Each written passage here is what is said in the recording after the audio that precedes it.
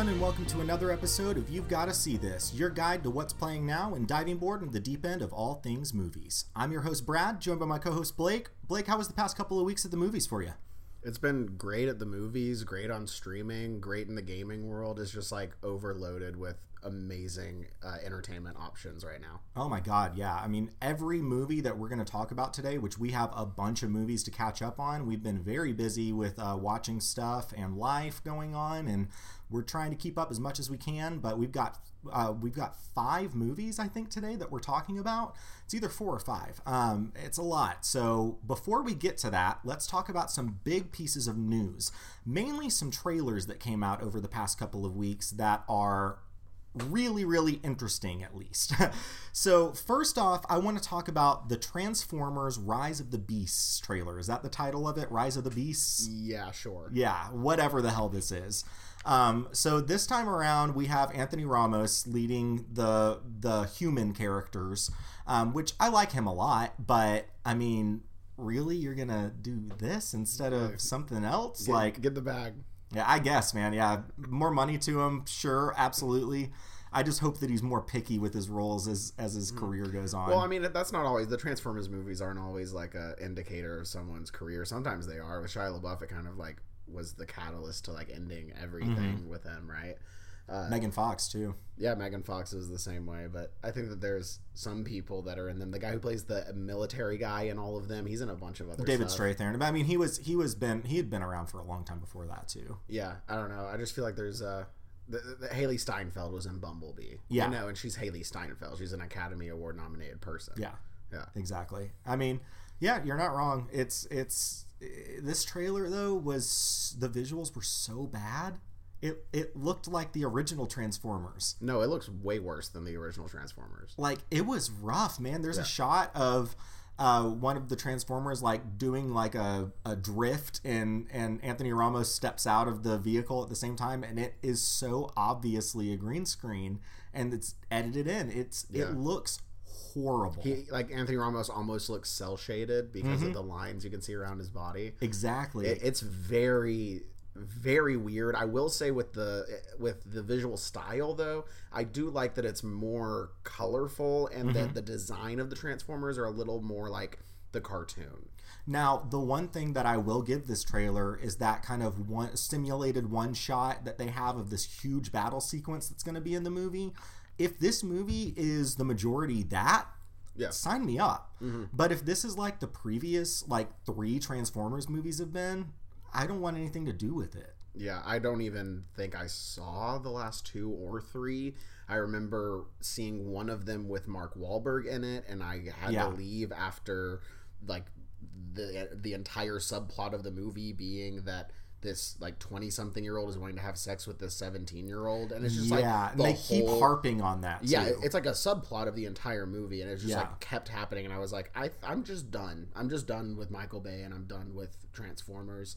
I will say, at the end of this trailer, Optimus Prime saying "Let them come" is very funny. That is objectively hilarious. And all of the memes, so funny. All the memes I've seen of just "Let them come," and then I don't know, the kill starts playing. You know? It's just I love it. I love the memes. I love Optimus Prime telling people to come.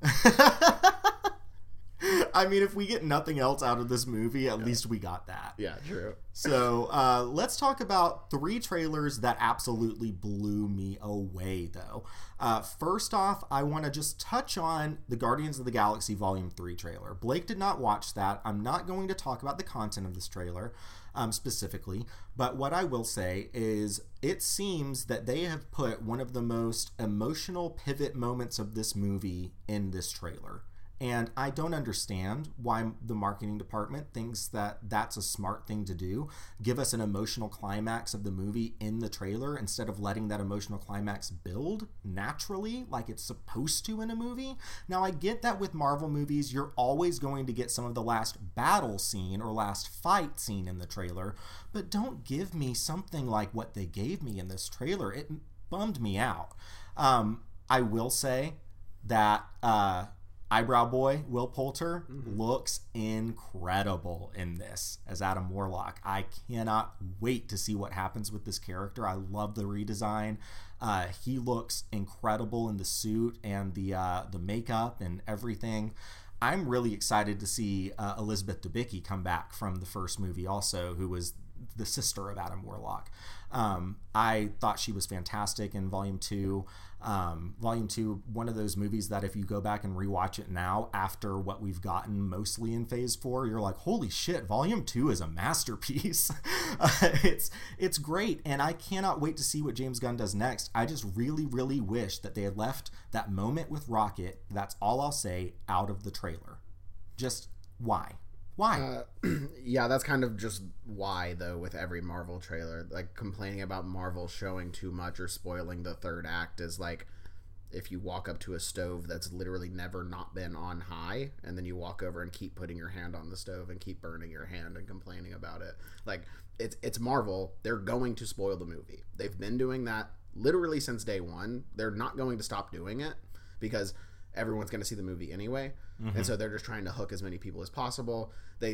What bothers me the most about the way the trailers are designed, though, when I do watch them, is like they will show you the first, the middle, and the beginning and the end of the movie, right? Like usually in the trailer in that order, and like you can tell when things are happening just based on context clues and stuff like that. It's not as much a teaser as it is an abbreviated version of the product now. Yeah. And it makes no sense to me. It's like, why are we doing this? Why would we even... What's the point in building up the emotion to that moment in the movie for that line? Yeah. Like, come on. It's really stupid. Pisses me off.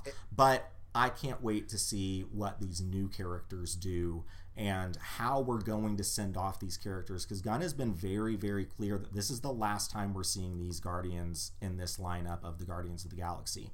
Now, does that mean everyone's going to die? I don't think so. I think we're going to have most of them die, maybe. But there's one character that will die and everyone else will be fine, and they'll be in the rest of the Marvel movies for a very long time. We'll see. Just there's one person, because this actor has basically all but said that his character is dying, and James Gunn basically has all but said that he is. Well, we also had Zoe Saldana saying that she's never going to do a superhero movie again too after this, so Gamora's probably gone too. Who knows? Maybe they'll surprise us with some of this stuff. I fully want a Rocket and Groot spinoff. I've been saying that since day one. I think that they would be just printing money to do that. But yeah, I guess we will see what happens in, was it May or June? It's early next summer. It's May. It's like the end of May when it's supposed to come out. I do want to say about this movie, the thing that I am most excited about, like I all the Guardian stuff and all those characters, it's like, yeah, I'm obviously excited to see all of that because I think that's some of the best branch of the MCU. I think those are two of the best directed movies that we've ever had in the Marvel Cinematic Universe. Definitely. But aside from all of that, I am so excited to see Chudwi Iwuji, I think is how you say his name, from Peacemaker. Yeah, dude was amazing in Peacemaker. Like genuinely should have been nominated for an Emmy for this role in Peacemaker. He's amazing, and I'm so excited to see him in this. Incredible. I can't wait to see more of Maria Bakalova voicing Cosmo, which we will talk about her first appearance a little bit later in this episode. So yeah, that's all my thoughts on the Guardians of the Galaxy Volume 3 trailer. Unbelievably excited for this movie. Guardians is one of my favorites of the franchises within the MCU, and James Gunn is one of my all-time favorite filmmakers, so I think that he's really going to send us off with a bang before he moves on to his new job as the head of DC Films. So before we talk about these last two trailers, I want to talk about a couple of posters really quick. I don't know if you saw these, Blake, but the Blue Beetle poster was released. Oh, are you kidding me, bro? I made that the wallpaper on my phone. That thing is so fucking beautiful. Yeah, it's gorgeous. It's also really interesting that James Gunn posted on the same day the Guardians trailer and the poster for Blue Beetle. There was no caption on the Blue Beetle poster, and he posted like a whole thing about how he's gonna miss the Guardians and miss being part of this universe and blah blah blah. just the poster with no caption of Blue Beetle had more than twice the amount of retweets and likes as his Guardians trailer he tweeted the same day. Holy shit. Fascinating to me. That's crazy. Yes, just fascinating. I think that people are very excited for this movie. Well, especially since Susan Sarandon dropped that bomb that the movie is in Spanish, like too. A large majority of it is going to be in Spanish. I can't wait, apparently. Man. Yeah, and it's literally the guy playing Blue Beetle is the star of like the third most watched show in Netflix history. Yeah, on Cobra Kai, yeah. So I think that the audience for this is going to be huge. It's also like isn't this the first lead Latino superhero? Absolutely is. I can't think of another movie that's come out with a major Latino superhero. Yeah, and it's like it's number one about damn time, and I think that like that's going to play into the box office so much for this movie. People are very excited for this. Yeah, the poster's amazing. It's so awesome. A lot of people are familiar with Blue Beetle from the Injustice games. Yeah. That's kind of where most people in current generation were introduced to this character. And then he blew up in comics as a result of those Injustice storylines. Yeah. So I can't wait to see what storyline they adapt in this. I can't wait to see the cast of characters in this movie. What types of crazy villains and action set pieces are we going to get? I'm really excited for it. So yeah, that's the Blue Beetle poster. And then there were 2 posters released for Dungeons and Dragons, Honor Among Thieves. That's coming out later. I think it's March, somewhere around there. So I don't know if you saw these posters, but there is one that is just the generic Marvel formula poster with the heads. The exploding head poster. Exactly. Yeah. The other one is a really cool below the, like, from the ground up shot of the main characters in a circle looking down at the camera. And it's a pretty cool poster. I actually really liked that one. It gives us a good look at the character design, the costume.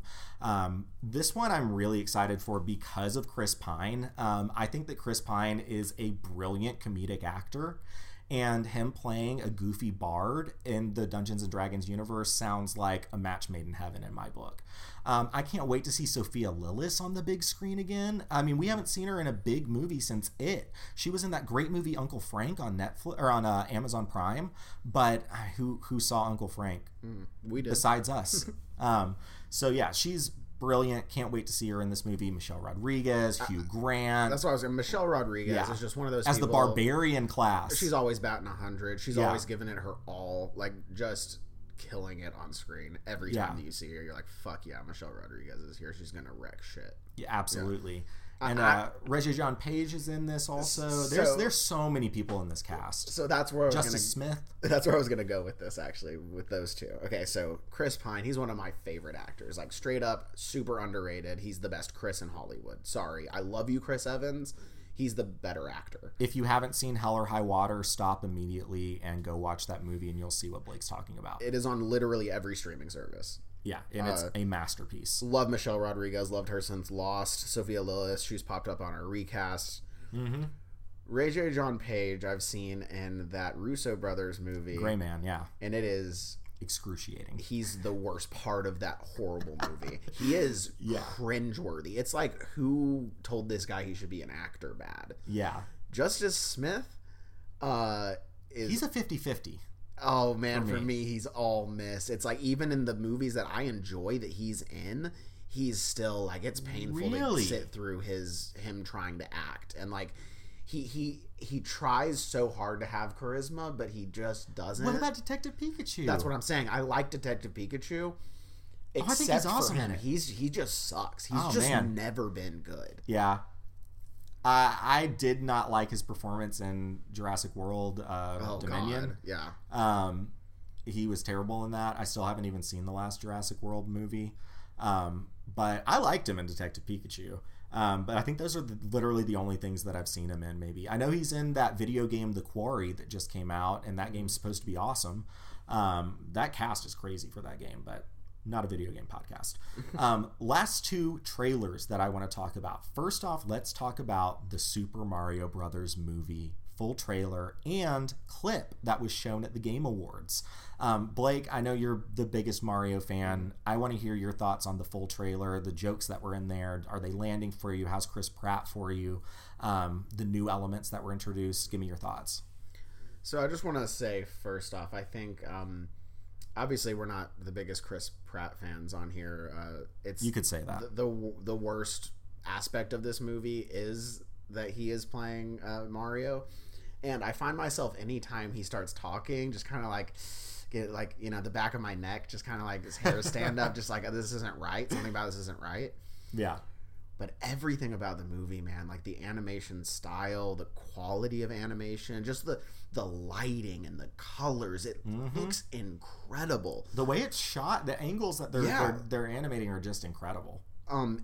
How like inside baseball a lot of the things are in just the clip and the trailer that we saw. Yeah. So cool. I love that it's like referencing the games and honoring the games in that way. I think on the internet people are just way too picky about this, because I'm just thinking about like the bullshit animated cartoons that used to come on, and the Mario Super Show, and the live action movie that's like famously one of the worst films ever made. Yeah.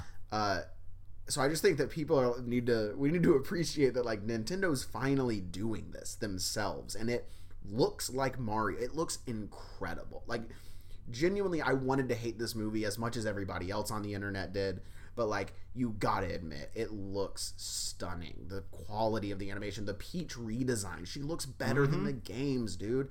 She's gonna be awesome in this, because I love what they've done with Peach in the last couple of Mario games, where they've totally She's abandoned no longer the damsel in distress. Exactly. And the end of Mario Odyssey, the longest Mario game, that like you finally get to it, you finally get to Peach and you save her from Bowser, and then you like go and you go, oh Peach, you come back to the Mushroom Kingdom, you know, and she's like, actually you guys are crazy, I'm gonna go like hang out with Toad, we're gonna go on vacation. And that's like how the game ends, and it's fucking sick. More Peach like independence, and like not just being like the Peach in the castle that you have to rescue that doesn't Mario and nothing else. And it's Anya Taylor-Joy. Exactly. Like I think the cast of this outside of Chris Pratt again is amazing. I love Charlie Day as Luigi. We've talked about it on the podcast, but the thing that stands out to me is Jack Black as Bowser. This Bowser voice is incredible, and he's like really the only one doing a voice, to be fair. I see a lot of people like to compare the like, why is it okay for like Charlie Day to just use his regular voice for Luigi? It's like, because Charlie Day's like regular voice and persona is like timid and terrified and like panicked. That's like kind of how it is. It's very Luigi-esque. Yeah. So there are aspects of this that have me a little nervous. I will say the clip they showed, the animation, the world, the references, the little Easter eggs, looking in the back, this thing, that thing, that's all really cool. But when he was talking and just like the vibe from the scene, I kind of felt it felt a little bit like just the dialogue and stuff felt a little bit like generic in the clip they showed, at least, or just kind of like, oh wait, is this just going to be another like Despicable Me Minions type of like quality writing, if that makes sense. But hey, we're the only people in the world that apparently dislikes that. So the Mario Kart of it all. Oh my god! That's why we're here, isn't it? Like that's why we come to this movie wanting, like, dreaming that maybe we come to this place for magic. Exactly, we come to this place for magic and for Rainbow Road. Like, yes. As great as every other video game is, and we have to talk about video games now because it's Mario. Yeah.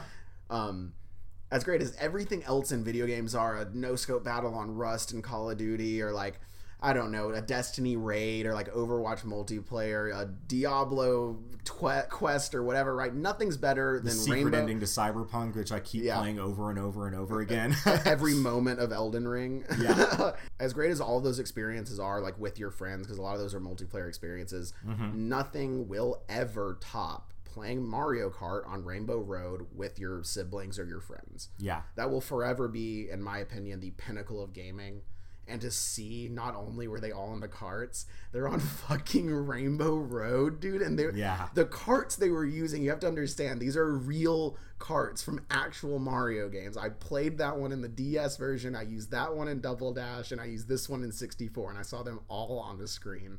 It's fucking, I can't believe this is real. I'm gonna have to get over the Chris Pratt voice, but his wahoo was fantastic. His little mannerisms, the like you said, wahoo and let's go, like those are good. Those are actually really good. Yeah, it's just like weird to me that he doesn't do that when he's just like, well, it's just like he's just being Chris Pratt when he's not doing with a slight New York accent. It seems. Yeah, I don't know. Yeah. It's just like we just have to get past that because. he's jumping on bullet bills, and they look like bullet bills. Like, it looks like fucking Mario, and all the jokes and references are Mario based and inside baseball. Again, it's clearly being made by people who love this as much as I do. Yeah, it looks incredible in my book, and the clip really worked for me. The warp tunnel just cracked me up. The whole joke that they're setting up there, the punchline is fantastic. So yeah, I'm super stoked for it. Can't wait for the Super Mario Brothers movie. Now, the one that I am most excited for that we're going to talk about today is the Indiana Jones and the Dial of Destiny trailer. Holy shit, this looks like the Indiana Jones movie we should have gotten whenever Crystal Skull came out. James Mangold is directing this time around. James Mangold did Logan, he did Walk the Line, he did Ford v Ferrari, one of our favorite movies around here. And I cannot believe how great this trailer looked. There's a shot of a de-aged Indy that's the best de-aging I've ever seen, and it's just a trailer for a movie that doesn't come out till next summer. Like, they're not done with that yet, and it still looks that good? Holy shit. The best part of this trailer for me was the way that it opens with narration from Sala, from John Rhys-Davies, who is arguably my favorite sidekick character in movie history is Sala. I love him so much. Bad Dates. He is the best. I love Sala. Can't believe he's back and that they kept it a secret until this trailer. Phoebe Waller-Bridge looks awesome in this. I can't wait to see what her character's Indy's goddaughter is, how she fits into the puzzle and whose daughter she is.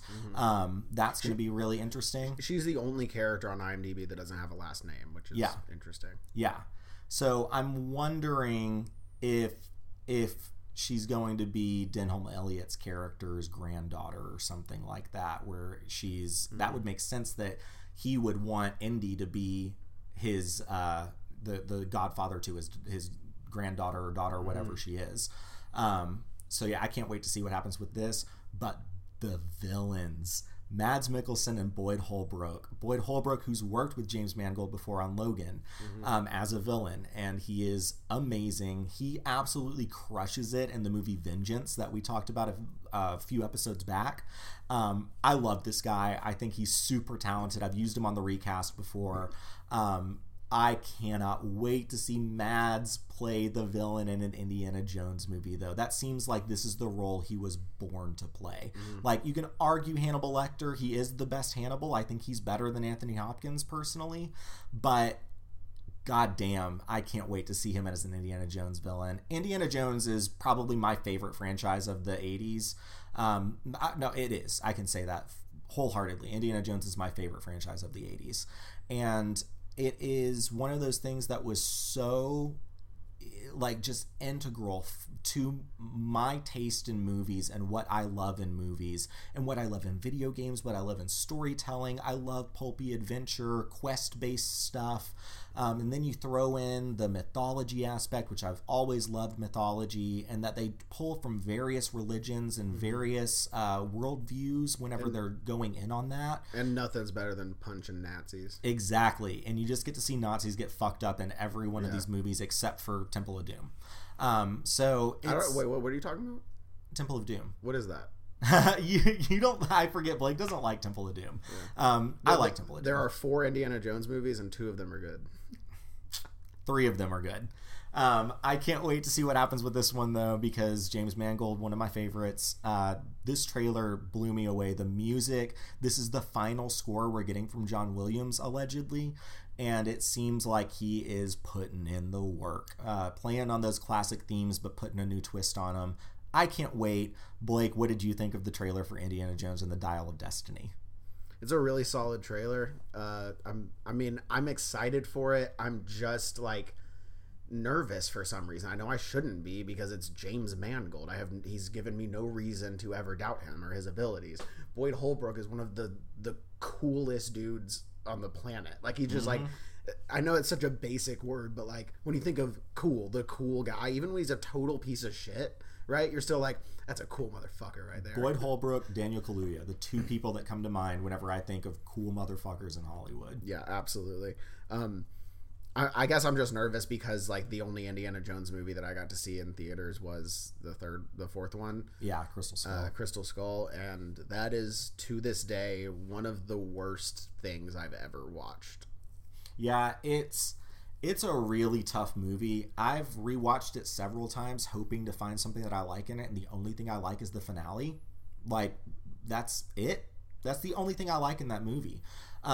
There are a couple of cool moments with Cate Blanchett's character that were promising, but I don't know, man. The movie just didn't pan out. But I think it's because Spielberg and Lucas, and was it David Koepp that wrote the script for that also? Yes.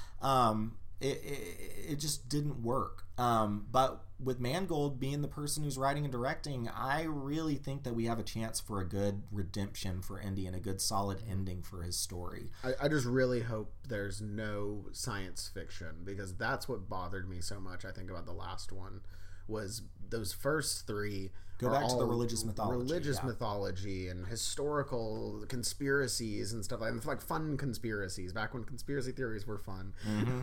Remember those days? Yeah, I mean, it's gonna be great. The de-aging on Harrison Ford, like you said, it looks like him. It just looks like an old. Somehow they had like an IMAX camera. They had an IMAX camera back then, and they filmed it. You know what I mean? Yeah, but I'm not as huge on the Indiana Jones movies as you are at all. I really like the last one, the Last Crusade.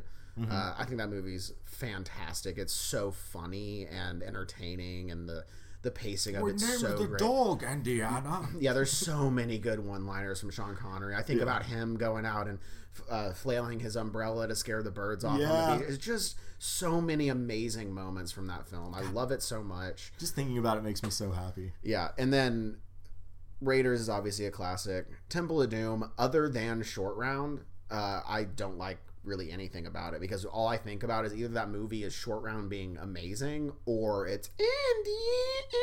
Yeah, Kate Capshaw sucks. What feels like 5 hours just screaming Indy on loop. Man, I love the main story in that movie though, and I think that it is. I mean, it's one of the movies that helped create the PG-13 rating because of how gory it was. That movie's rated fucking PG. How the fuck do you have a scene where a guy gets his heart ripped out of his chest, beating bloody in someone's hand, and the movie's rated PG? Mm-hmm. Insanity. That was one of the scariest things I ever saw. Oh my god, yeah, absolutely. I do have a weird. This is a very weird, very specific thing, but it bothers me. The logo, like where it says Indiana Jones, it's not exactly the same font and the same color. Really? It's a little bit different. It's just straight That's gotta be yellow, purposeful, and the font is just a little bit different. And a lot of you probably don't know what I'm talking about when I say this, but I'm going to say it anyway. It just looks like the VeggieTales Indiana Jones parody font. It doesn't look like the actual Indiana Jones font. Cute. Yeah, it looks like the VeggieTales version of the Indiana Jones font. And every time I see it, I'm like, oh my god, that's not the Indiana Jones font, that's the VeggieTales one.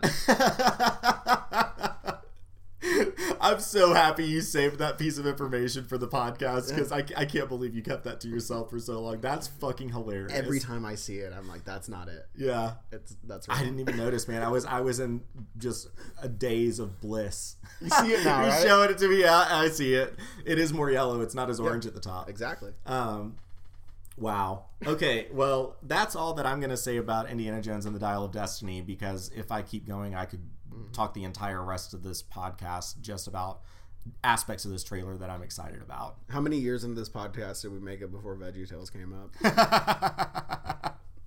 It's got to have come up before this. I bet it has, and we just forgot about it. So last two stories that I want to talk about. First off, this happened a few weeks back, but we didn't have an episode around when it happened. But Bob Iger is back as the head of Disney. Like, wow, the greatest head of Disney we've ever had is back in the driver's seat. And it seems like he's going to make some big changes back towards the glory days of Disney.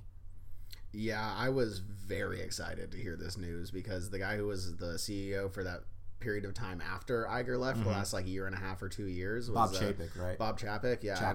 Bob Chapek has been known at Disney. He's been at Disney since he was like 25, I think. He was in parks, though, yeah. Yeah, and he's always been known as a penny pincher and not wanting to spend too much money on things. And hey, guess what happened with every Marvel project after that? The visual effects budgets got slashed, and we got She-Hulk. We got Moon Knight. Like, we got shit that looks horrible. The parks were apparently falling apart. There was controversy left and right of what was going on at the parks, and then losing money and all this stuff, right? And then just seemingly out of nowhere, with no rumors, no lead up, no explanation, overnight he was gone and Iger was back. Yeah. I want to know. I want to know all the details about what happened. I'm fascinated by this. Bob Iger, like you said, he's the best CEO Disney's ever had.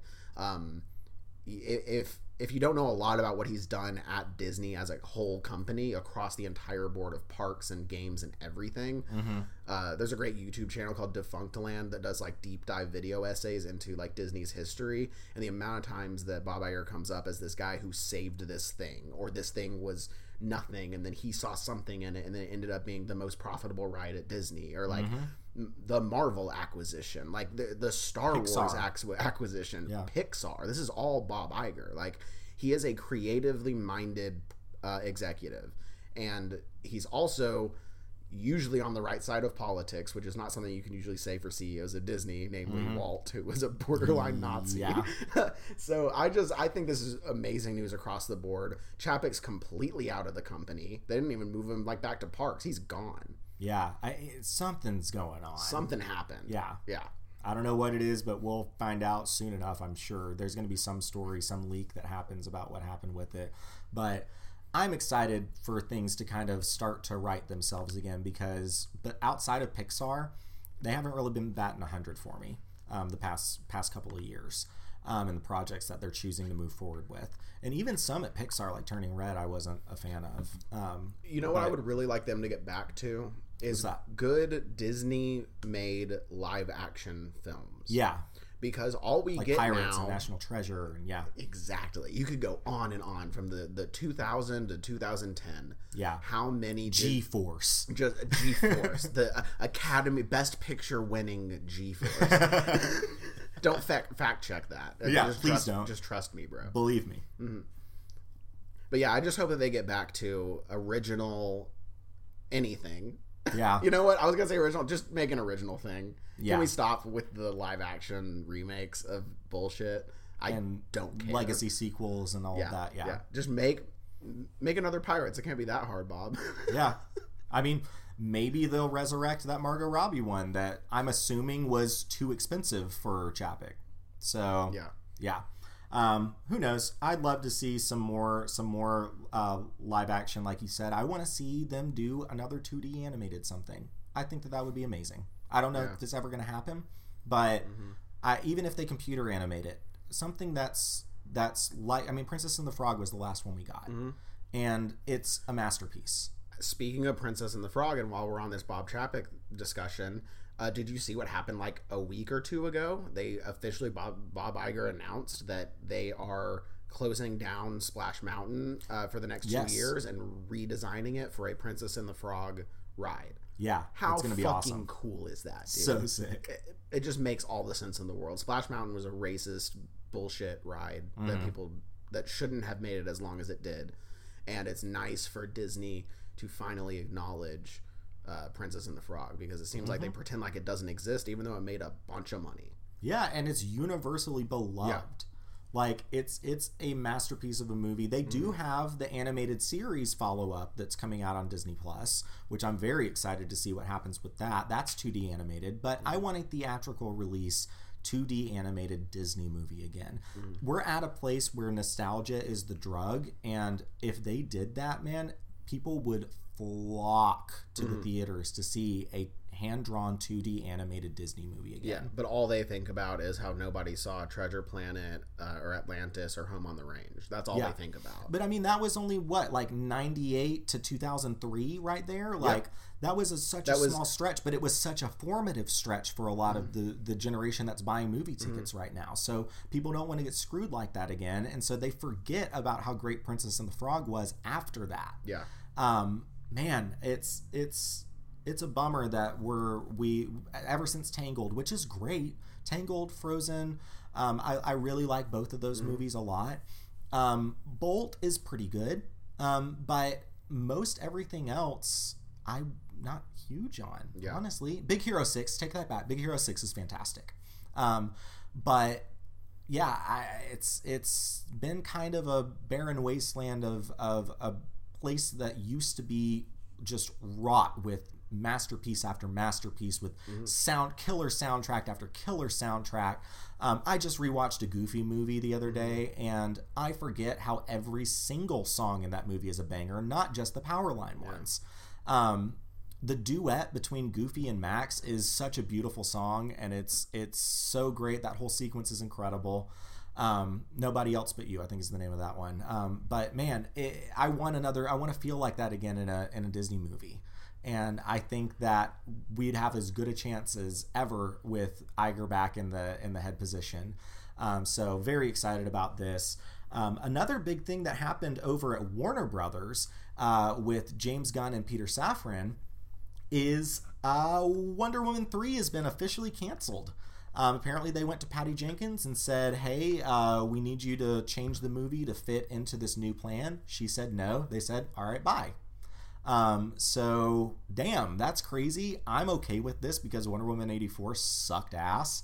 But man, it's crazy, but they kind of confirmed with this that they are entirely restructuring the DC film universe here. We don't know if Henry Cavill's going to be back again. There are rumors that Henry Cavill just shot a cameo for The Flash. So if that's true, then why are they doing that if they're not going to use him more? He turned down the next season of The Witcher already. Are they going to ask him back and kick whichever person it is that's playing? Is it Liam Hemsworth or some shit? It's Liam Hemsworth. Yeah. Fuck that, man.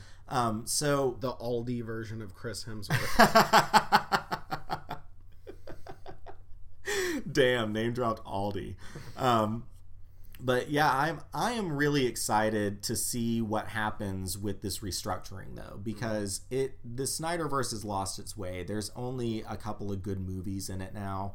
The stuff that James Gunn is doing, that's what's great. And it's just kind of mind-blowing to me that this didn't happen sooner with James Gunn running the show, but he had to finish out with Guardians. I get it. But this guy understands comic books. He understands comic book movies. He knows how to make things interconnected. Look at the Guardians movies. It's just filled with things. Again, we'll talk about the holiday special in just a minute. But the care that he puts into the storytelling and the way that he loves characters from comic books, I can't wait to see what he does. And I think we're in good hands, and we just need to trust him. Give him the wheel and trust him. So his main focus, seemingly in like every statement, is making it creative based first and director based visions first, which is fitting because what are the only Marvel movies that feel like they were directed by a human being? The Guardians of the Galaxy movies. The rest of them, arguably, yeah. The rest of them kind of feel like they were made by Kevin Feige. And the Guardians movies are very definitively James Gunn films in every way, right? Yeah. And so I think we're going to get a lot of that, letting the creatives make their movie in their style while still being, there's going to be a set connected universe. We're not going to have this random bullshit of like, is Black Adam in the same thing? Is that the same Henry Cavill? Is that a different one? What's going on? Yeah. Just that constant thing that happens every time a DC project comes out, where even leading up to the movie coming out, you're like, I don't really know, what does Black Adam even take place in this universe as Shazam? Like we don't know, you know. I still don't think we know even after watching the movie. Like it's just so unfocused and scrambled and messy. And if that's happening for people like you and me that watch every movie, and I'm on Twitter way too much and I'm following every news story and I'm confused, when I'm watching shit. Like, imagine what these just like regular people that like, oh, I'm gonna go see the new Spider-Man, right? And then they know, and they always understand in this new Spider-Man, even though there's a bunch of other previous projects, like it still works for anyone, right? Who's coming in, and there you just don't have that with this, because this is just like you're constantly confused about who's in what universe and what is even happening right now, or who's in charge. Yeah. It's crazy, man. It's kind of a bummer to me that we're not going to get a Black Adam sequel, it seems, because I think that the world that they were setting up, the things that they were teeing up in that movie were going to be awesome. But apparently we're getting a Hawkman project. So I don't understand what's happening. I really don't. I don't know what's alive. I don't know what's dead as far as these projects go. I don't know if Blue Beetle's going to be in the Snyderverse or the Gunverse, whatever. Are we going to get the Snyderverse has been done since 2018. Snyderverse has been done, and they've just been doing what they've been calling the DCEU. Yeah. So all of this just like random nonsense that we don't know what's happening is the DCEU. And it does suck that like a lot of things are getting canceled, but Wonder Woman 84 is one of the worst comic book films ever made. Yeah. Wonder Woman 1 isn't that great either. Gal Gadot is not a good Wonder Woman. She's not a good actor. Just straight up. She's not good. I agree. I love that the story, the more details that came out earlier today about the Patty Jenkins thing, where they let her know, like, hey, this isn't working. We'll give you an opportunity to rewrite the script. And she said no. All she said, she emailed them back no, with a screenshot of the Wikipedia page for character development. Wow. So apparently Wonder Woman has gone through character development in those movies. Could have fooled me. That. Yeah. Missed that part. You had 4 hours to do it. Never happened. Wow. I don't know, man. I'm ready for it to kind of be restarted. The only thing that's bothering me is just that they said it's up in the air if Henry Cavill will be Superman again. And if they're doing, because apparently it's coming out now that Man of Steel 2 was in active development. Yeah. That is no longer in active development, but it is, quote, up in the air if Henry will still be Superman. Gotcha. There's a lot of, I can understand every perspective on the Henry Cavill Superman thing. I love him. I think the audiences could get over it. Didn't they also say that the Reeves universe is safe? So they said that they're not touching the Matt Reeves, the Batman universe. They're going to let it be because it works. Because they fucking figured it out. Yeah, because again, that's a movie that is very clearly directed by Matt Reeves. It is a Matt Reeves film in every sense of the word. While I have a couple of problems with it, I still think that it's the most Batman movie that we've gotten yet. Fully, 100%. The Batman Beyond one is really disappointing to me. Yeah, they were doing a Batman Beyond movie, and literally as I'm saying this, I pulled up Twitter, and the Hollywood Reporter is reporting that Michelle Pfeiffer was going to return. Are you fucking kidding me? For the Batman. It was going to be led by Michael Keaton and Michelle Pfeiffer. The Batman Beyond movie. God, why is that not happening? That's heartbreaking. That is really, really heartbreaking. That would have been really cool. I'm not the biggest Michael Keaton Batman fan. I love him. Michelle Pfeiffer, though, as Catwoman. Incredible. One of the all-time greats. Yeah. So. Damn, dude, that fucking sucks. They were gonna get. Oh, damn it, dude, that sucks. Yeah. Also, just the timing of like The Rock posting like, oh hey, actually, guys, like Black Adam made like $20 million, so like fuck you. Like it was, and then the next day, desperate. Right? He tweeted that, and then like an hour later, Gal Gadot was like, oh, I love this. I was cast as Wonder Woman 8 years ago today, and I love it so much. And thank you all for all the Wonder Woman joy and seeing yourself on screen. And her long, post about how great it is to be Wonder Woman. And just get ready, guys. You have no idea what we have in store for you for Chapter 3 is how she ended the post. And then like 12 hours later, James Gunn's like, no, bye. Yeah. Get out. Damn, dude. All right, well, any other thoughts on what they're doing with DC? We'll have to wait and see, but literally James Gunn is the person. He is the only person. If he can't save it, then it's irredeemable. We're never going to do it. It may be if James Gunn can't fix this and make people excited for these DC characters, then I don't think it can be done. Yeah. I agree. Fully agree. He's the greatest comic book director of all time. Well, let's keep that James Gunn comic book train rolling with moving into our main features for this week's episode. First off, we're going to talk about the Guardians of the Galaxy Holiday Special, written and directed by James Gunn. It's out on Disney Plus right now, so go and watch that. It is amazing. This one stars all of our favorite Guardians of the Galaxy, but this time it's led by Mantis and Drax, Pom Klementif and Dave Bautista. Obviously, you also got Chris Pratt, Karen Gillan, new addition, Sean Gunn as an official Guardian. One of my favorite guys out there. Bradley Cooper, Vin Diesel are back in their voice roles. You got Maria Bakalova joining the Guardians as Cosmo the Space Dog. She's amazing in one of our favorite movies this year, Bodies, Bodies, Bodies. And obviously incredible in Borat 2. You get Michael Rooker coming back as Yondu for a flashback scene, which was awesome. And then the addition of Kevin Bacon as himself. That was all over social media and in the trailers, so it's not ruining anything.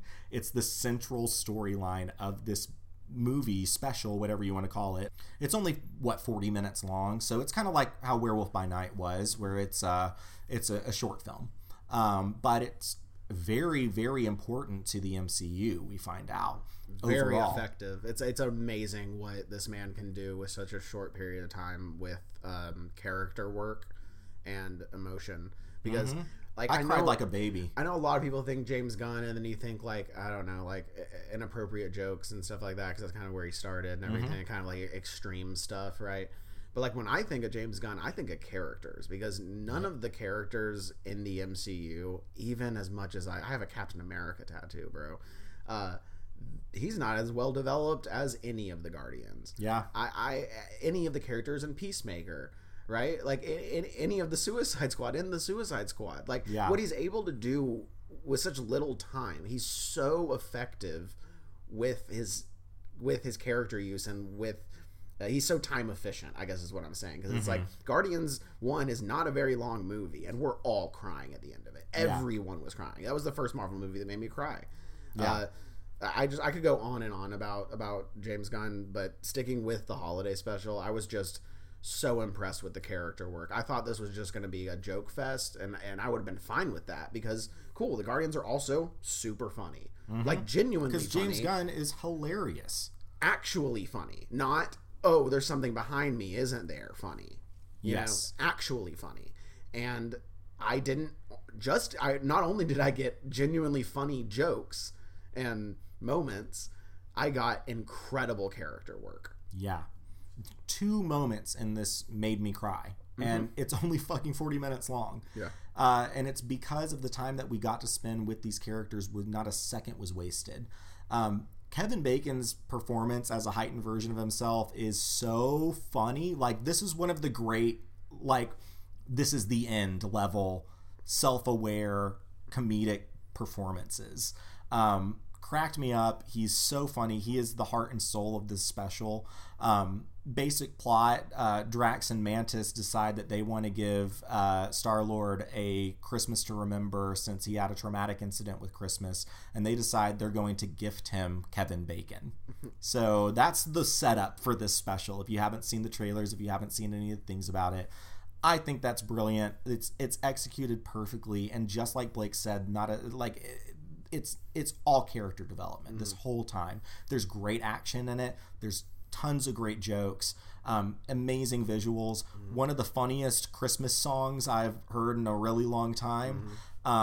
And yeah, I had an absolute blast with it, which is, I'm not surprised at all. It's not just a Christmas project that takes place at Christmas. It is a Christmas project that also has the values and the feeling of Christmas ingrained in it, which is very important. That's the difference to me. I love Christmas and I love Christmas movies, but that's the difference between a Die Hard, a movie that happens to be happening on Christmas, versus a Home Alone, where the entire movie is about loving your family and accepting them for their faults, and and just being there with them, right? But also having great action and comedy. Exactly. Like a Christmas thing to me needs to have Christmas values and feelings, and this movie this short totally does. Yeah, it's amazing. Absolutely love it, and very, very important for setup for Guardians Volume 3. So absolutely watch it, even if you're like kind of just tuning in randomly to things in the MCU. This is one of the projects to watch. This is the best Disney Plus thing that I have seen in the Marvel universe, I think. In the Marvel universe, yeah, that's what I was about to say. Is like the best things on Disney Plus are Andor and this, in my opinion, on like original projects. Yeah, it's those two, and I think that there's a big gap between like Loki and WandaVision next, which I love. Those are great shows, but like this is incredible, and Andor's like I loved Werewolf by Night too. I'd throw that one in there. I thought that was perfect. Yeah, Werewolf by Night was really good too. I'm about more of these like standalone like short film type things. I think that Star Wars should adopt this. 100% agreed with that. So yeah, I think that's going to wrap things up for the Guardians of the Galaxy Holiday Special. Let's move on to a movie that I have very mixed feelings on. Let's talk about Bones and All. This one was directed by Luca Guadagnino. It stars Taylor Russell, Timothy Chalamet, Mark Rylance, Andre Holland, Chloe Sevigny, and a great scene with Michael Stuhlbarg and David Gordon Green. That was the standout of the movie for me. That scene was so tense, and every time Mark Rylance was on screen, he was mesmerizing in this movie. I loved him so much. Taylor Russell, again, giving an incredible performance like she did in Waves. Very, very promising actor. But Timothy Chalamet seems to kind of be phoning it in this. It's not great. The movie kind of meanders, which I think is purposeful because it's a road movie about two lost people. But it's also a great depiction of a truly, fully, engrossingly toxic relationship too, and two characters that enable each other in horrific ways. So if you've somehow been living under a rock and missed what this movie is about, it's about two cannibal serial killer teenagers that find each other and fall in love and go on a murderous rampage across the United States, basically. But it's focused on the relationship. That movie sounds fun, though. The movie you just described to me, that sounds interesting. This movie was not, in my opinion. It had very boring stretches, which should not be the case for a movie with the setup like this has. I just found myself, when it had been a while since we'd seen Mark Rylance, being like, oh man, he was really kind of carrying this. He was the heart of it for me. He was kind of doing all the work there for a little bit. I don't dare I say Timothy Chalamet is giving a bad performance. I didn't like it. It didn't work for me.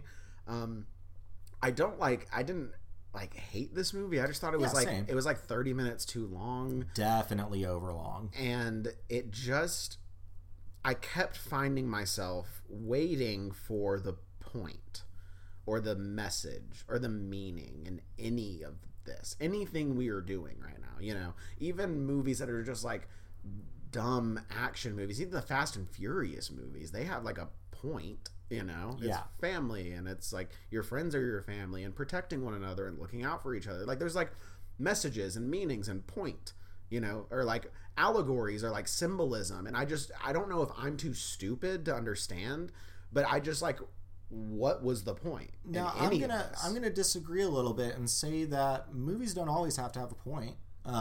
They can exist for art's sake. There's a whole surrealist film genre out there that isn't coherent in the traditional way. Yeah, don't like that. It's not for you, but movies don't have to have a point. Sometimes they can just be a character study. Yeah, and I think that's what this movie was. I mean, a movie can be like a character study, but this movie was like you're making a movie about this, right? And it feels like he's trying to say something about the world or people, or this is supposed to be a symbol for something else, but it's not coming through. None of it's coming through. The message is very muddled in this movie. Like I work with a lot of people who go to a lot of movies too, that we used to work with at the theater. And I talked to them about it this week, and they were asking me, like, do you know, like, why any of this was happening. I just kept being like, why is this happening? And that was just me the whole movie. I was just like, what's going on here? What's the point? I didn't have a problem with it being meandering. What I had a problem with is whenever it got boring. I don't have a problem with a meandering movie if that's the point and that's the vibe that you're going for, because sometimes movies are just about a feeling.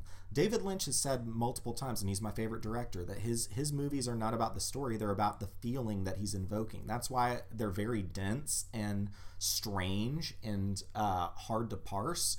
But I like that in movies, and I didn't feel challenged by this movie. I felt bored by it whenever it was meandering. It was... That's the biggest sin to the movie, is that it is boring at times. And you can't. When your movie's like over 2 hours long, you can't bore me. Yeah, I fully, wholeheartedly agree. If you are a fan of Mark Rylance, I think this movie will be worth checking out on streaming.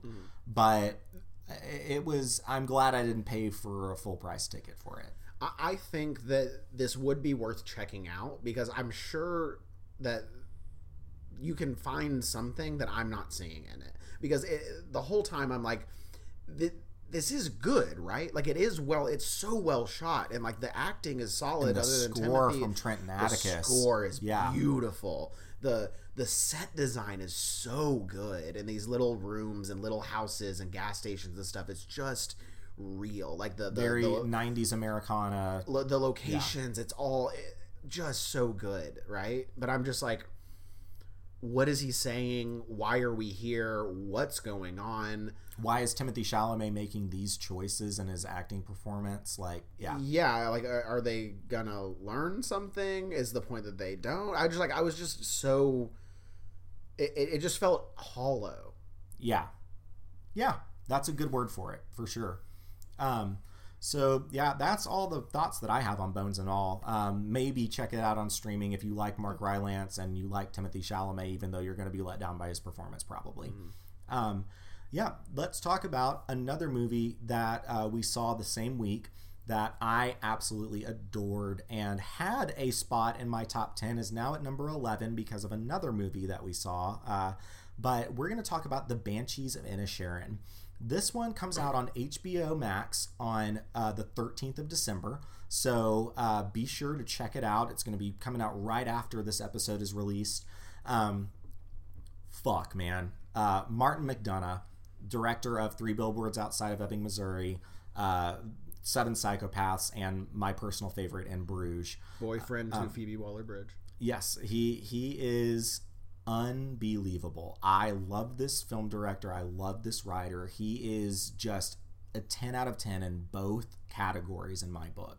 The dialogue that this guy writes is so goddamn funny and biting and mean and cruel, but there's also sadness and heart and love and all of these just raw emotions in all of his scripts that are brought to life by stellar performances across every movie that he's made.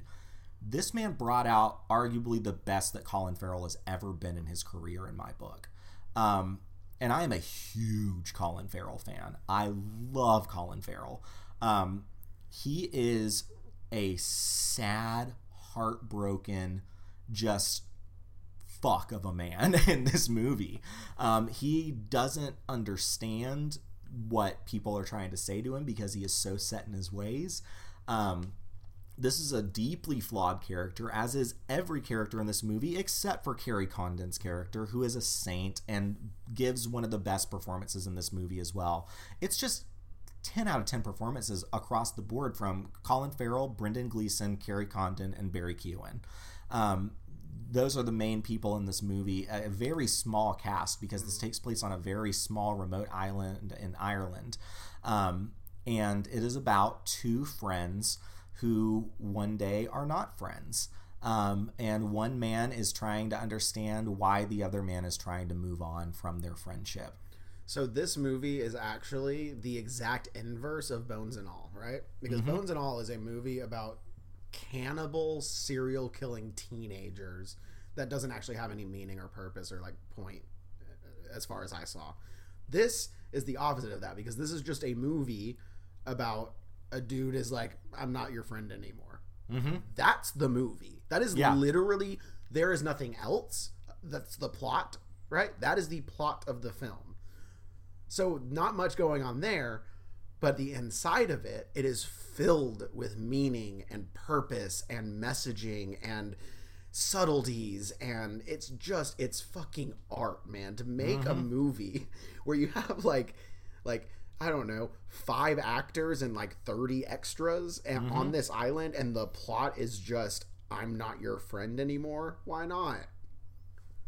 And you have this, and just taking that to the nth degree, though. Yes, just this beautiful emotional journey, like with these incredible characters that are like go through so much development, and I was just blown away by how he was. It's a magic trick how he was able to make a movie that's all the plot is. That's the entire thing, and it's just an emotional journey, and it is funny. It's so fucking funny, dude. I was laughing out loud so much. Yeah, the acting's amazing, the music's amazing. I loved this movie, and the more I think about it, the more I love it. As time goes on, the further I get away from it, the more I remember about it, the more I love it. That's the sign of a great piece of cinema.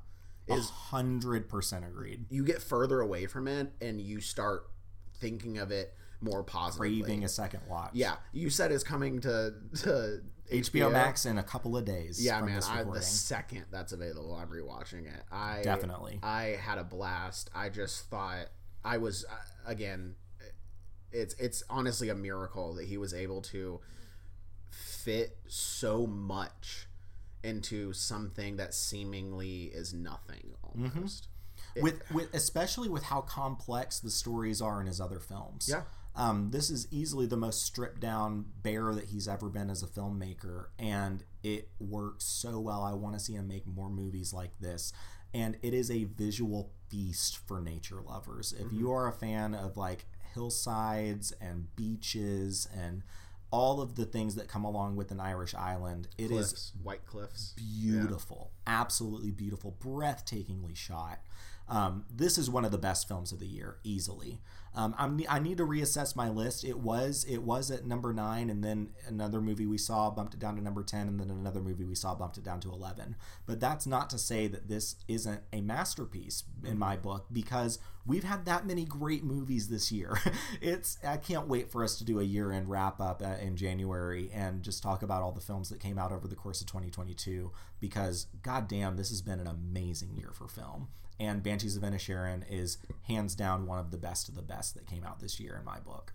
And I just gotta say again, Colin Farrell, man, he's this guy that he shows up and you're like, is that Colin Farrell? Oh wait, yeah, that's Colin Farrell. And then 5 seconds later, you don't remember who Colin Farrell is. He's that character.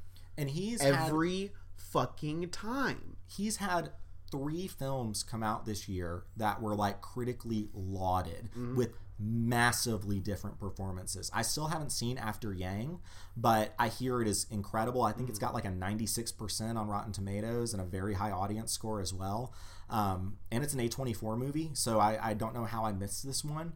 But yeah, Colin Farrell, he had this film, he had After Yang, and he had The Batman.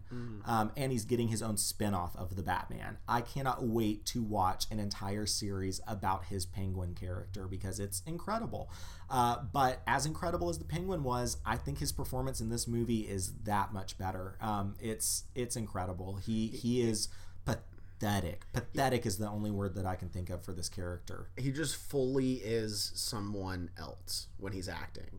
Like, seriously, like in the same way, and this might sound insane, but in the same way that Daniel Day-Lewis shows up and you're like, that's not Daniel Day-Lewis, that is Daniel Plainview, right? You do the same thing with Colin Farrell. I've been doing like for years now. It's like it's not Colin Farrell. He's the character he's playing fully. Yeah, every single time he's batting 100, even if the movie he's in isn't great.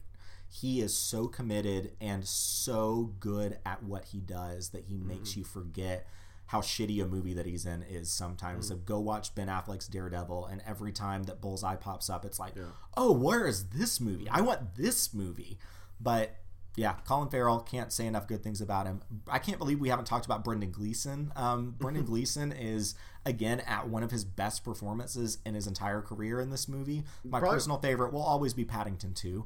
Probably the funniest he's ever been. Easily the funniest he's ever been. And in Bruges, he's hilarious. So, I love it. He is incredible. He plays the violin incredibly in this movie, and it's very obviously him playing. Man, everyone in this. Barry Keoghan playing an absolute creep as always. But this time he's got a little more sympathy to him than the typical creep that he plays. Another guy that starred in The Batman with Colin Farrell, completely transformed. Wow. Man, that's all I can say about this movie. Watch The Banshees of Inisherin as soon as it hits HBO Max. You will not be disappointed. It's got universal appeal, I think. So let's talk about another movie that I think has universal appeal. Steven Spielberg's latest, The Fabelmans, which is playing in theaters right now. This one stars Gabrielle LaBelle, Michelle Williams, Paul Dano, Seth Rogen, Julia Butters, and Judd Hirsch. Wow. I could ramble about this movie for hours, so I want Blake to lead off and talk to us about what he thinks of Steven Spielberg's The Fabelmans. So let's just get this out of the way. It's the best movie that he's made since Munich. Yeah, agreed. Some people might think that it's better than Munich. I personally wouldn't put it above that, but I think it is up there with it's in the top 10 Spielbergs, which is crazy, right? It's in my top 5 Spielbergs. Oh wow. I really, really enjoyed this movie. I wish it was a little bit longer. The kid, both the younger version and the version that we see throughout the rest of the movie, incredible, man. Nobody knows how to pick a child actor like Steven Spielberg, man. He's the greatest of the greatest of the great at that. Yeah, I mean, Ke Kwan, right? Henry Thomas, man, one of the greatest auditions of all time. If you've never seen that audition, Steven Spielberg has this amazing talent to know talent before we do, right? Yeah. And introduce the world to it. Just and amazing. Also to utilize talent that we're familiar with in an entirely new way that gives incredible results. Paul Dano is great in this movie. The acting across the board is great. The score is fantastic. I loved the story. I loved when it was set. I loved that it wasn't just a biopic, right? It was almost fictional in a way.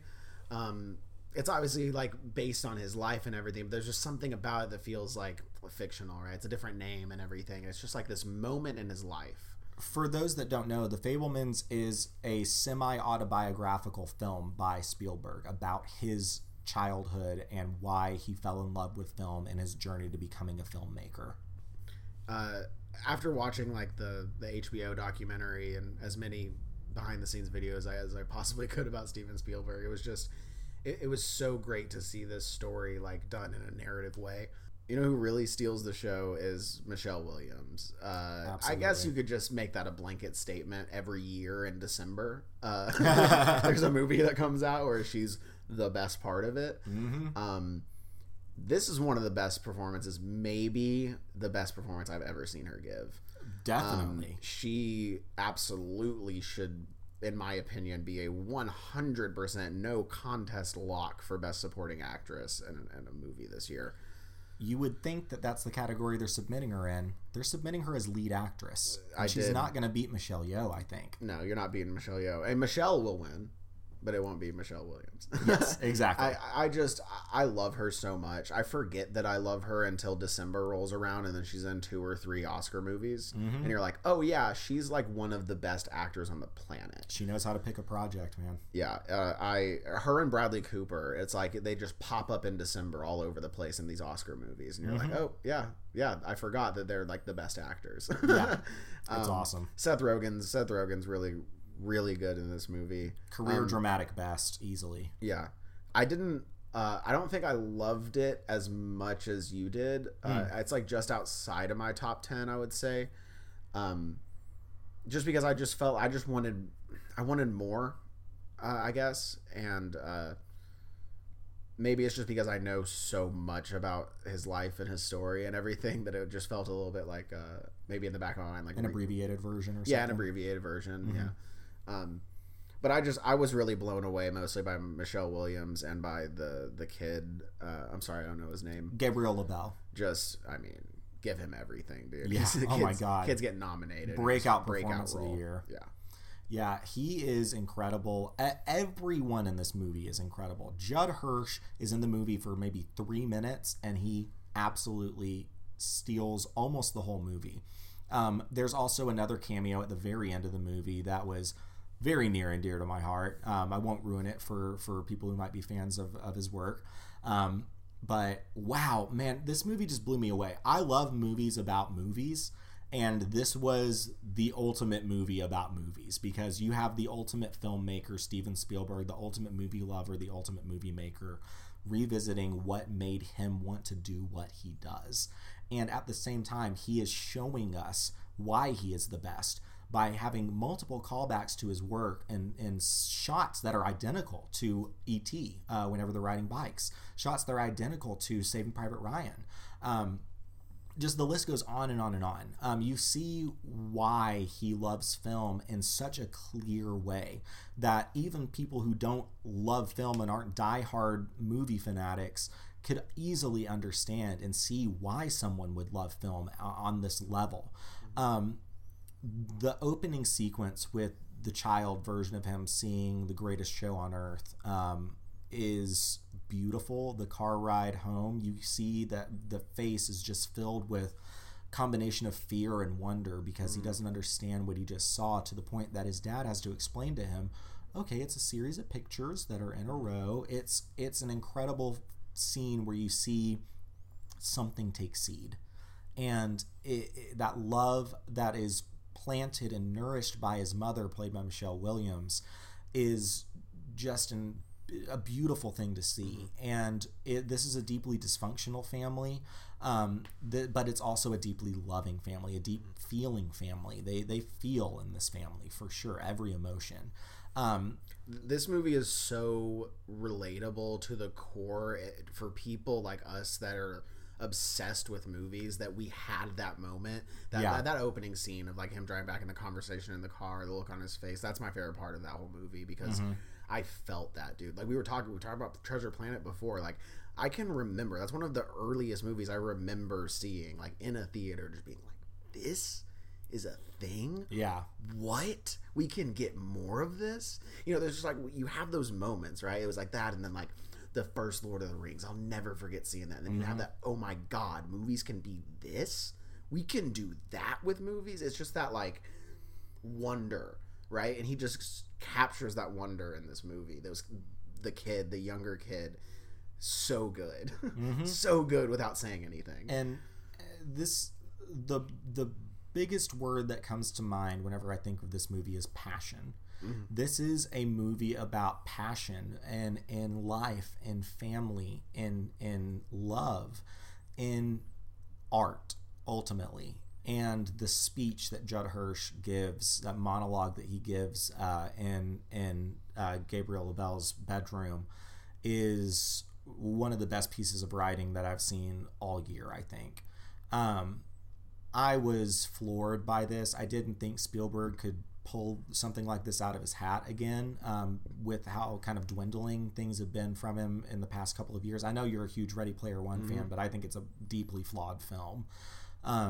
As fun as it is. I mean, I don't care. Master Chief and like Tracer are in it, and Battletoads, and the Battletoads, and then the fucking Mecha Godzilla fights a Gundam. Yeah, like, what the fuck? I don't care if the movie's and the Iron flawed. Giant's there. I do not give a shit how flawed your movie is. You had a 3-way fight between Iron Giant, a Gundam, and Mecha Godzilla. Yeah, while Tracer and Master Chief fought Marcus from Gears. Like, I don't give a shit, man. That's the coolest shit I've ever seen. Now, what do you feel about the BFG? The BFG? Yeah. I actually really enjoyed BFG, to be honest with you. I think it looks, the visual style and the CGI of it and the designs are like exactly like the book, and I definitely remember that book very clearly. Think about Raiders of the Lost Ark and then think about I mean, BFG. you can't. Yeah, you can't compare like Jaws and Close Encounters and all that stuff. You can't put them in the same conversation, right? You've been saying that since Saving Private Ryan and Munich, right? Yeah. Everyone's been saying that since then, right? I know a lot of people like Minority Report and like there's peaks, right? Minority Report came out before Munich. Yeah. Okay, well it's like that range is usually what people go back to, like, oh well, that was back the last time that he was good was back then, right? 2005 with Munich. Yeah, this is as good as Munich and some of his other movies that you would put in that category, I think. Yeah. And that's why this is top tier Spielberg for me, is it captures all of the things that makes Spielberg great, that makes him the greatest movie maker that there is. He is just at the top of his game in this movie. I can't sing its praises enough. This is an absolute must see. This is going to be nominated across the board for every award, I think. It's probably not going to win anything, I don't think, besides maybe if there's a dark horse winner with Michelle Williams. But it absolutely deserves the accolades that it's gotten, and it absolutely deserves to be recognized by award shows and by critics and by fans. So I actually don't think that. I think that it is a lock for Best Picture. You really think so? Yes. It is a Steven Spielberg film about films, about him, right? Everything Everywhere is, I'm sorry, it's just too weird to win Best Picture. I don't think it's going to happen. So it's going to be the same thing about Parasite. People did say the same thing about Parasite. I was very shocked when that happened. Yeah. I will be very shocked if Everything Everywhere wins. I will be too, but I'm rooting for it. A movie with hot dog fingers and Raccacoonie winning Best Picture over a Spielberg's best movie since the 90s. Yeah. About him and movies. Like, it's going to win Best Picture. You don't make a movie about movies and not win Best Picture. I mean, you're not wrong. So, Blake, any final thoughts on The Fabelmans? Just, again, Spielberg got two of the great child performances out of unknowns. Again, for the who knows how many times. Yeah. And Michelle Williams is giving maybe the best performance of her career. Yeah. It's directed so well with such focus and determination, and it doesn't feel like him making a studio movie like the last few have felt. It's so good. It's so fucking good. Yeah. I couldn't have said it better myself. That's The Fabelmans playing in theaters right now. Maybe go see that if Avatar's sold out on Christmas. It will be. Yeah. Avatar's sold out like all weekend at our theater. Yeah, it's insane. You like trying to get tickets to it is fucked up. I'm so glad that we got in whenever we did. We got middle of the theater, like middle of the front section, dead center seats in Dolby 3D. Shit's gonna be insane. Yeah. So like our theater just got a new IMAX projector for Avatar, literally for this movie.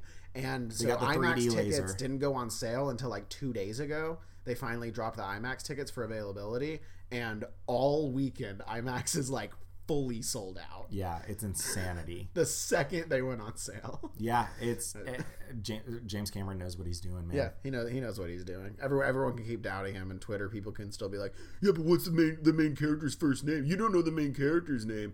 Bro, nobody gives a fuck. Everyone else in the world loves that movie. Yeah. I used to be a hater, and then I was turned around whenever I saw it in a 4K IMAX 3D. That shit was insane. We're going to be talking about that in the next episode of You've Got to See This, along with Guillermo del Toro's Pinocchio. Little preview there. And in honor of the movie being like 4 hours long, that podcast will be 4 hours long. Yeah, we're going to get into Avatar. We're also going to be doing an Avatar recast at the end of this year also, which is going to be really fun. But that doesn't wrap things up on the main feature, because we still have my favorite movie that we saw over the past couple of weeks to talk about. That is director Mark Mylod's The Menu. The Menu is unbelievable.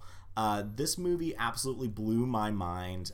It was maybe the funniest movie of the year. I'm trying to think if there's any movie that made me laugh harder. It's either that or Bros. There were several moments in What Bros. Are we talking about? Weird. Weird's the funniest movie of the year.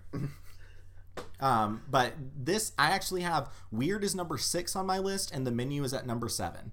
So, and then Bodies, Bodies, Bodies at 8. We've got some hilarious movies with very different types of humor in them. So The Menu, this one stars Anya Taylor-Joy, Nicholas Hoult, Ralph Fiennes in one of his best roles in recent memory. Since Voldemort, this might be my favorite Ralph Fiennes performance. Along with John Leguizamo, Hong Chow, Arturo Castro. There's a bunch of really great character actors in this movie. Blake, how do we talk about The Menu without giving anything away? So, Mark Mylod comes from television. Not just any television. He comes from Succession. Suck. In my opinion, the best television show that is on. It is the best show since Breaking Bad has ended. Yeah, it's either that or Severance. Succession is a or The Bear. perfect television show. Yeah. Every episode is so good. It's incredible. The type of humor and energy that Mark Mylod is able to get across in his uncomfortable, very real. It's uncomfortable because it's so real, because you've been in situations like that. We've all known people like Nicholas Hoult in this movie, right? Basic setup: a bunch of rich assholes go to an island for an exclusive dinner, and Nicholas Hoult plays the worst foodie you've ever experienced in your life. Yeah, the type of guy who's using like mouthfeel and palate, like those kind of words, you know. It's like, just like, go fuck yourself, dude. Like, go, order a pizza and calm down. Yeah, I can't really get into like specifics with like the story and stuff like that, but I just thought this movie was so original, so unique. From someone who has spent half of my life in a kitchen, in the service industry, cooking for rich white people who hate me. I very much related to this character.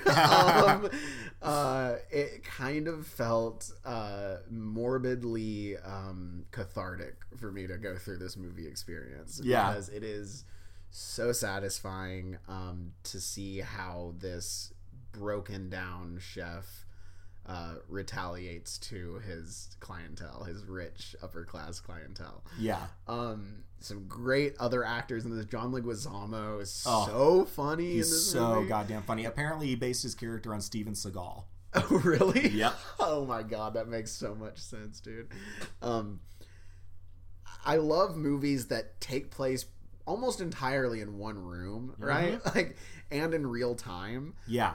It is so unexpected. That's why I'm trying to not talk about it very much, but it is so unexpected. It takes a hard left like 20 minutes into the movie. Yeah, and even then, even when that happens, you're still going to be going, what? It just zigs and zags and zigs and zags, and it's so funny, and it's so fucked up, and it's scary, and it's intense, and there's just character actors giving it their 100% all. It has everything that makes a pulpy original movie great. The like, script, absolutely. Oh my god, it's airtight. It's fucking perfect, man. This movie is sensational. Like, it is wholly original too. That's the thing. We're like, we all get mad. They're just remaking Disney movies, and they're making the 85th Marvel movie, and they're rebooting Batman again. And you can complain about that all you want, but you don't get to complain about that and not see The Menu. Yes, absolutely. This is such an original take on a tried and true Eat the Rich story. It's not even like anything else. Yeah. I cannot compare this movie to anything. You know the last time I had a movie like that? What? Everything Everywhere All at Once. You know the last time I had a movie before that? What's that? Sorry to Bother You. Yeah. Damn. Those three so movies right. are incomparable. You can't even say it's like this. Yeah, no, they are wholly original and unique. There is nothing like The Menu that I have ever seen. The themes, like I said, the themes that it plays on have been done over and over and over again, but never in this way, with such a sharp wit and genuinely great filmmaking just from Mark Mylod. It's shot beautifully. The score is great. The cinematography is top notch in this movie. Specifically, the lighting work that's done in this movie is fantastic because of the setup and where they are. I can imagine that it's hard to get that type of environment across on film, and it was especially at night for the majority of the film too. That's what I'm saying. It is very, very impressive to me how they were able to actually make it feel like the dining area of a kitchen and look like it with the lighting, because that's really hard to get. Cooking movies are very hit or miss. Any movie that like the food is the main ingredient, if you will. This might be one of the best food movies ever made, dude. Like, it's up there with. It's better than Chef. You know, like, I'm trying to like. It's better than Burnt. It's better than. It's better than Big Night. It's not quite up to like Ratatouille, but like it's close. Like, it's up there. It's worth talking about in the same sentence for sure. Yeah. I thought it was amazing. I also really like that, like, my Twitter review of it is the most liked and retweeted social media review for this movie. Yeah, it's insane. Which is pretty cool. But what I said in that is how I'm going to end this review. This movie is perfect. The script is airtight from appetizer to dessert. And that is a pun, but it's also not. Yeah, It absolutely, once you see the movie, you'll know what he's talking about, because the movie starts with an appetizer and it ends with just the sweetest ending that it possibly could end with. The sweetest dessert. Yes. You could possibly end with. It is so perfect. It is so fucking perfect. I loved it. Can't wait to see it again. I've seen it twice in theaters. The second it drops on home release, I'm buying that shit. You better believe it. Yeah, and so one of my friends who has not been to the movie theater in years went to the theater to see this movie because I kept talking about it, and he said it's one of his favorite movies of all time. Yeah. Everyone needs to go see this movie. This is the new Sorry to Bother You for me, where I'm not going to shut up about it for years, and I'm going to make everyone I meet watch it with me. Because Everything Everywhere. We got both of those in the same year. Yeah, man. It's wild. Those are honestly Everything Everywhere. RRR, this Marcel the Shell.